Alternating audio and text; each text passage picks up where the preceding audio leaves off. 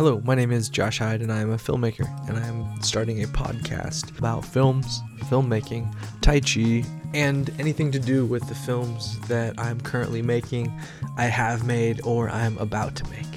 On this episode of American Filmmaker, we are going to discover what it takes to be an American filmmaker and how do you find stories that matter. So currently I'm working on a feature documentary about hemp in the United States. And the goal was to follow the hemp from the field as it's harvested and regulated by state regulators, and then as it goes into the final products. For the film, we interviewed people from the Colorado Department of Agriculture's Industrial Hemp Division, and we followed Evo Hemp, one of the few American hemp food companies, and as they slowly decided to create CBD products for their consumers. To do this, they partnered with Alex Whiteplume of the Ogallala Lakota Sioux that live on Pine Ridge, and they wanted to create products that were not only helpful to the consumers, but also had responsible and sustainable and kind of a conscious supply chain. So the actual sale of the product can actually go to making Pine Ridge a better place and creating a hemp industry on Pine Ridge to help create economic sustainability. Deciding to become a filmmaker was a slow decision, and I think I best understood what it was, almost like a writer or a storyteller, when I read this book by Mario Vargas Llosa. The book is titled Letters to a Young Novelist, and it's a very short 120 page almost novella, and then each chapter is written as if he's talking to a young aspiring novelist, and then all the things to take into consideration. One thing he really puts across in the book is that most writers throughout history, as much as they were made through the rewriting of story, they were also born in a certain context, and through that context their persistence of writing and storytelling eventually elevated their works or allowed their works to be preserved for some important cultural relevancy. And I think it's true for artists, filmmakers, musicians, storytellers, anything creative. It's that perseverance, and somehow you are born into a context to see things a certain way, and then that way is reflected through your work. In my case, I was born to a Filipino nurse who migrated to the United States, and she met my father, who was he was the first of his family to go to college, and he became a doctor. And so they married and had children, and when they had kids, those kids were a product of these extremes, East and West. My mom's family split between Filipino and Chinese immigrants. And then my dad's family, mainly German by way of Prussia. And so that formed a very unique perspective in my mind. My dad being an only child, he really liked toys. And so when we were growing up, he really made sure that we had certain toys and things to kind of express our own intelligence. And so in that, one of the first things I really remember was a satellite, and it was one of those really big devices that you buy and you have to reposition it every time you get a channel. But it kind of brought to my attention the first HBO, the first version of Cinemax, the first version of Showtime, and they just showed movies. And so I would always stay up late and watch movies. And then later, as I grew up as a kid, there would be things like in the 4th grade, there was a writing competition, or maybe it was the 5th grade. And we all had to write books. And so my book was chosen as like one of the class winners. And it was just, a kind of dragon and princess adventure. For the book, I wrote the story, and then my mom helped me bind it. And then I made the front cover with a variety of kind of cut out designed scrap paper that was kind of cut out to make the title, which was Oryx's Adventure. And then there was a sword and a shield. And then I drew all of the pictures on the inside. And it was just this whole presentation of storytelling. And as I grew up, I was just a kid in the Midwest in a small college town, Carbondale, Illinois. And the college town had an agricultural base, and they also had a radio and television program.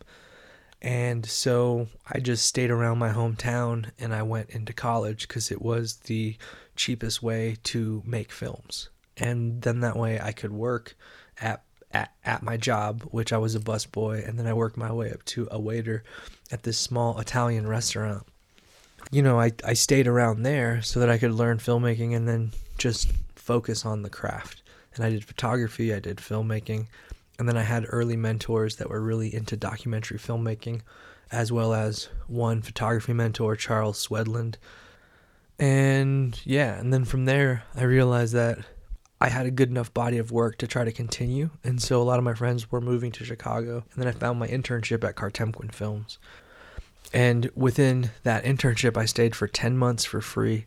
And the whole goal was I would have to transcribe, and then I would eventually just try to watch the senior editors and producers edit this PBS series. And the PBS series followed 5 families through their first 5 to 7 years as they immigrated to the United States. My job specifically was to help transcribe and kind of dialogue edit the Spanish characters. And so I had studied Spanish in high school and college, and so it really wasn't the filmmaking that I was there for, but it was my Spanish that really kind of helped me get my foot in the door. And then I would just pick up small lessons, and then in that, watching these masters, Leslie Simmer, Zach Piper, Gordon Quinn, David Simpson, Steve James, work on this series, I began to realize that I wasn't ready.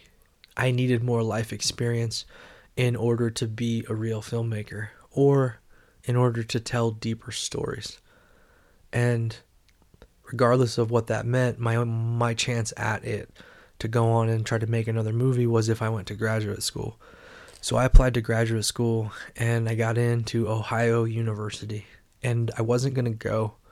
I went on a visitation, and at the visitation I realized that this was the place where I would be able to make my next films. And so that's what it was all about for me. And I could also work on all the pieces of myself as a storyteller that weren't whole. They just weren't formed yet. The pieces I wanted to work on were screenwriting, editing, directing, and then costume designing with like the theater program. And so in my first 4 short films, I basically worked with the theater program's costume design program, and they had a very good, almost nationally ranked costume design and like production design. So that was good. I studied more Spanish. I learned screenplay writing, which helped me write an award-winning short film. And then from there, I was able to write the feature version of that story, and that became my first feature film, Postales. And then for my thesis, I was trying to make Postales as a feature film, but I wasn't able to get the resources. So what I did is I filmed this documentary over 2 years, and then I completed it, and then I used that for my thesis film. And so in that way, I was really working on long-form storytelling, whether it was a documentary or a feature film with actors, with a script, with a crew, with a cast, a lot more resources. And so from there, I moved to New York. And then in New York, I just decided that I was going to make my first feature. So it took me 10 years. And then after that, just a hard struggle. I just kind of asked myself if it was all worth it, to be a storyteller and like whatever that meant, a filmmaker. And I think I was kind of in a way living an illusion. And so I decided to move out to Colorado and kind of be closer to family, because my dad had some health issues at the time, and my mom, even though they were divorced, thought it would be good for me to be around my dad along with my brother and my sister. And so in a very unselfish move, I said, this isn't about my career, this is just about my health. And so I got, my brother was a personal trainer, massage therapist at the time, and so he was able to give me a free gym pass, and he taught me all this corrective exercise and like functional fitness to basically restore my body from just me trying to make films. And so after that, I realized if I didn't have my health, what was the point of making films? Like, it was actually quite pointless. And then I realized that when I was on the film festival circuit with my first short film, that a lot of the people that I met and were around were not good people. And then I realized that the consciousness of the people making and distributing films wasn't what I wanted to be when I was 50 years old. So in a way, me moving to Colorado and just focusing on health, and then I discovered a Tai Chi class, and then I decided just to write. So for the first 4 years when I came here, I just wrote my next 3 to 5 screenplays. And so now I'm going to publish, I think I'm on the 4th one. I'm polishing the 4th and the 5th. But my goal is to publish through a small press all my screenplays. You know, just because I think creativity can be open source. And that sometimes, you know, most people write stuff and it's not good enough to publish. They're just writing it to pitch. And the majority of scripts don't get made. And so what I realize is people don't really believe in the work. And for me, it's really hard to put in 2 or 3 years into something and not believe. So I really have to believe in all the stories that I tell, because otherwise what's the point? You know, you're giving yourself a little piece and, you know, all this time in this movie, and you hope that it will serve for something more than just, you know, satiating your own illusions of what, you know, life and dreams are. So I think in the end, trying to make a movie that's more than just a movie and that can speak to people now and people in the future, you know, that's the goal, you know. For most of you, it's hard to understand what a filmmaker is and where they come from and where they grow and develop and how eventually you might hear of them. For me, I'm probably one of America's underground filmmakers, and I make both documentaries and narrative feature films. Now, what does that mean? What that means is I write, I direct actors, I direct real people, I just try to witness their own humanity while I'm filming them. I run camera, I edit, and I also help other filmmakers make their films. On this movie, American Hemp, I decided to make it because I had just finished my second feature film as a writer-director, and it was a spiritual stoner comedy that was shot on an ultra-low SAG budget in Chicago over 13 days. And so I wanted to make kind of something else that wasn't a narrative, because sometimes just to put the team together, get the financing, and then make the movie is a feat in itself, and then just distributing it, you're always having to kind of deal with what's happening in trend at the film festivals. And so I like to be able to make narratives and documentary films. The hemp documentary came because I'm living in Colorado and I realized that I needed to tell a story that I could tell that was happening in my backyard, a story that I would have access to, and in that way I could constantly film updates throughout 1 year.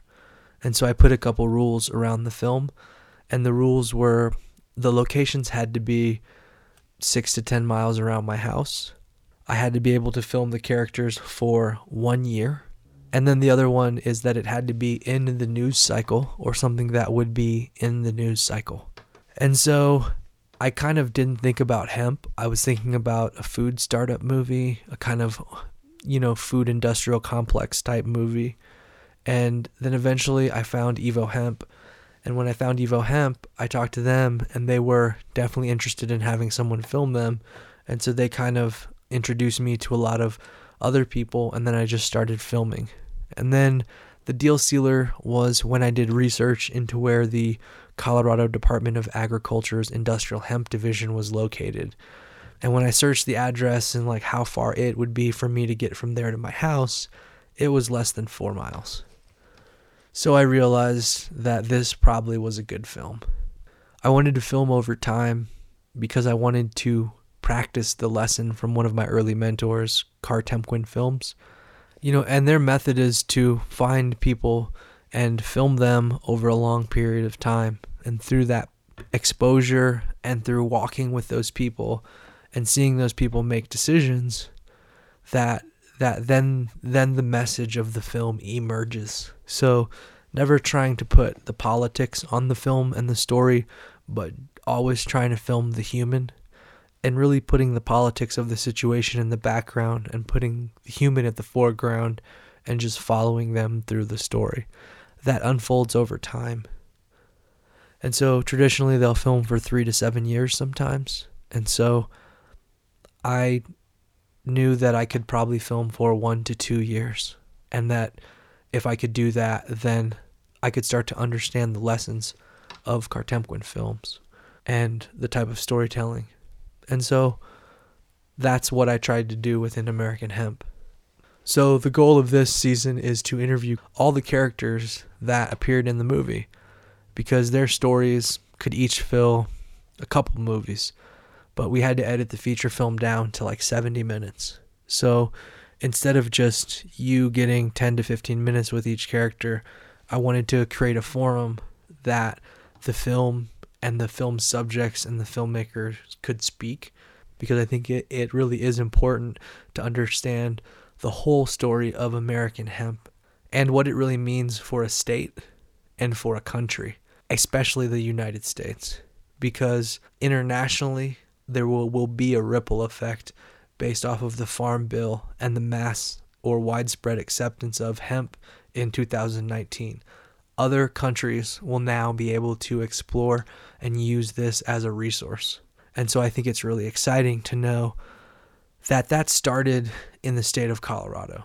And the reason why it started in the state of Colorado is because a lot of the research for today's modern hemp plant was conducted in states that were allowed to have a recreational and a medical recreational program that also allowed hemp research and experiments. And so Colorado was one of the first states to do that. And because of that, a lot of the early genetics testing and a lot of the development of the different varieties was able to happen. So states like Colorado really put themselves in the forefront by experimenting.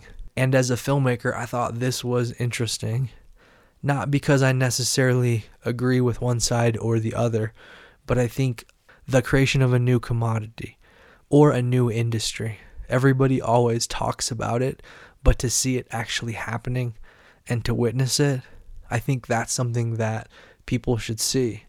And I also realized that the major players in the space, Charlotte's Web, CV Sciences, which has a product called CBD Oil Plus, the larger players in the space don't want the story of American hemp to be told, whether that's on the political side or whether that's on the hemp side. Because the longer that people can operate in their own way, then they can quickly make the profits they need and basically put control mechanisms in place so that as the industry develops, all roads lead to them. And so what's interesting about this is you kind of see it on a state-by-state level. Most companies have chosen a state to go into. So if Colorado's too saturated, because that kind of started in a grassroots way with the recreational and the medical marijuana programs, then let's go to the next cheapest state that will allow it. How's Kentucky? How's Tennessee? And so you've had companies that did their research globally to basically fit into these international farming standards so that when they decide to plant their hemp in Kentucky, that it will be a certified variety that's ready to go and that it'll kind of fit into all the new laws that are happening. As I was filming, I realized within the first 3 months who the characters or who might be the best characters to follow, because their stories would lead or will hopefully lead to the grocery store shelves, basically to show how the raw product or the raw commodity of hemp seeds, hemp fiber, hemp extract goes from that and goes into a product and then gets turned into a brand and then arrives on the grocery store shelves across America. Like understanding the supply chain of a new commodity and how things are going to grow, because we're just at the beginning of this stage. And when I did research into the documentary space and the hemp space, I realized that most of the documentaries were kind of made from a activist point of view.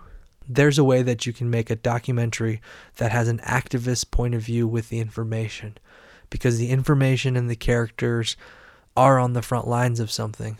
But you can also make it in a way that's inclusive, that doesn't really try to politicize the film in one way or the other, but just kind of shows the human reality that's unfolding. Right now, we're in the last 3 months of editing the documentary. I'm working with a composer who is a member of the Budos band and was part of Charles Bradley and his Extraordinaires. And we're just trying to put in a nice kind of instrumental soundtrack to the film. And then, we might come out with a soundtrack. We might not. In the past, we have come out with a soundtrack.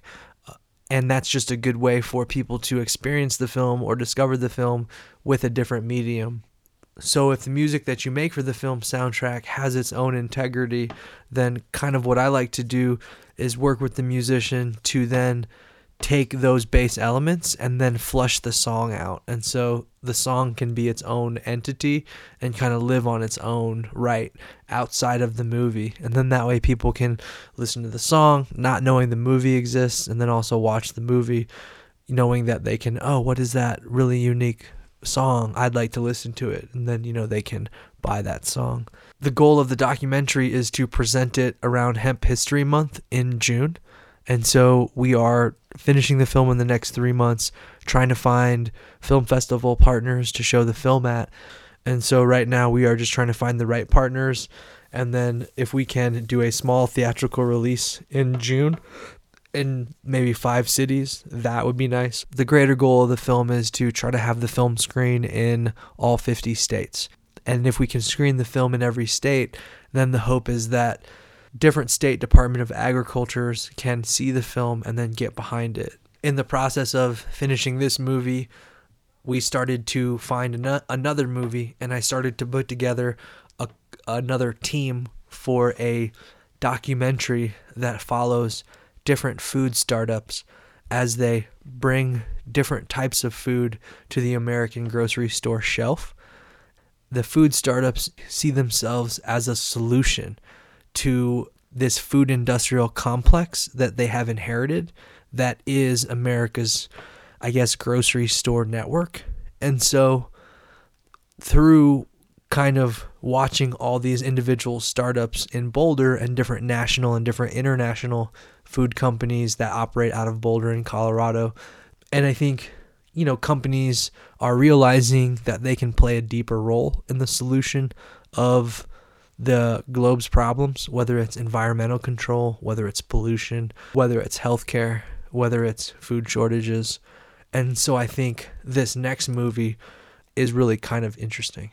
The American Hemp documentary was also, in a way, designed out of a couple other movies that I helped make. And one of them was the spiritual stoner comedy, My Friend's Rubber Ducky, which was a distribution experiment. And then I was really excited to experiment with that for different types of distribution. And then the other one was the Steve Madden movie, which I believe is on Netflix. And so the experiment with the Steve Madden movie was I was working on short content, and we realized there was a documentary on this guy, but we were making short content for him. And then basically monthly webisode series. And so we realized that there is long form content, and if you could pair the long form content with an actual brick and mortar operation, could you help to kind of create more distribution for that movie? In the end, the experiment it seemed to work. And so for me, I wanted to kind of take that a little bit further. And so as opposed to a high heel shoes, I wanted to use food and something that people eat. And then I wanted to connect that to kind of a struggle happening across America's farmland. And then knowing that there would be food products that were in national grocery retail chains. And so that would be our brick and mortar connection, is that the story, after people watched it, they could go and take action if they wanted to support the story by going and buying hemp foods or products created from hemp. But basically, the film is just the beginning.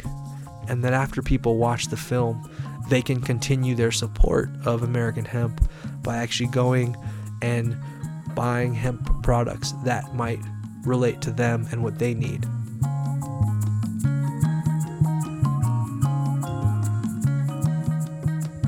Thank you for listening to the podcast, American Filmmaker. The song you're listening to comes from one of my film soundtracks called My Friend's Rubber Ducky. It's a spiritual stoner comedy. We are going to be releasing some singles from the soundtracks as 45s and singles on iTunes in the coming year, hopefully by Record Store Day. Enjoy the song, and we'll see you next time on American Filmmaker with Josh Hyde.